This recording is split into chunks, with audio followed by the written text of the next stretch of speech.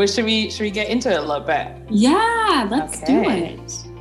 I sort of examine the ways in which my mental illness and my physical ailments sort of force me to perform, right? So the ways in which my body and my mind sort of respond.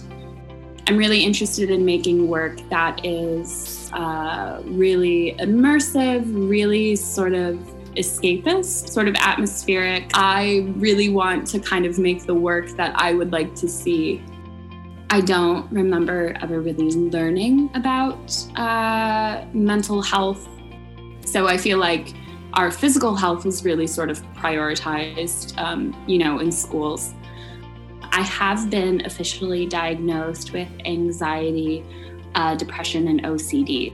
My partner and I and my dad were in a car accident. My partner and I nearly died.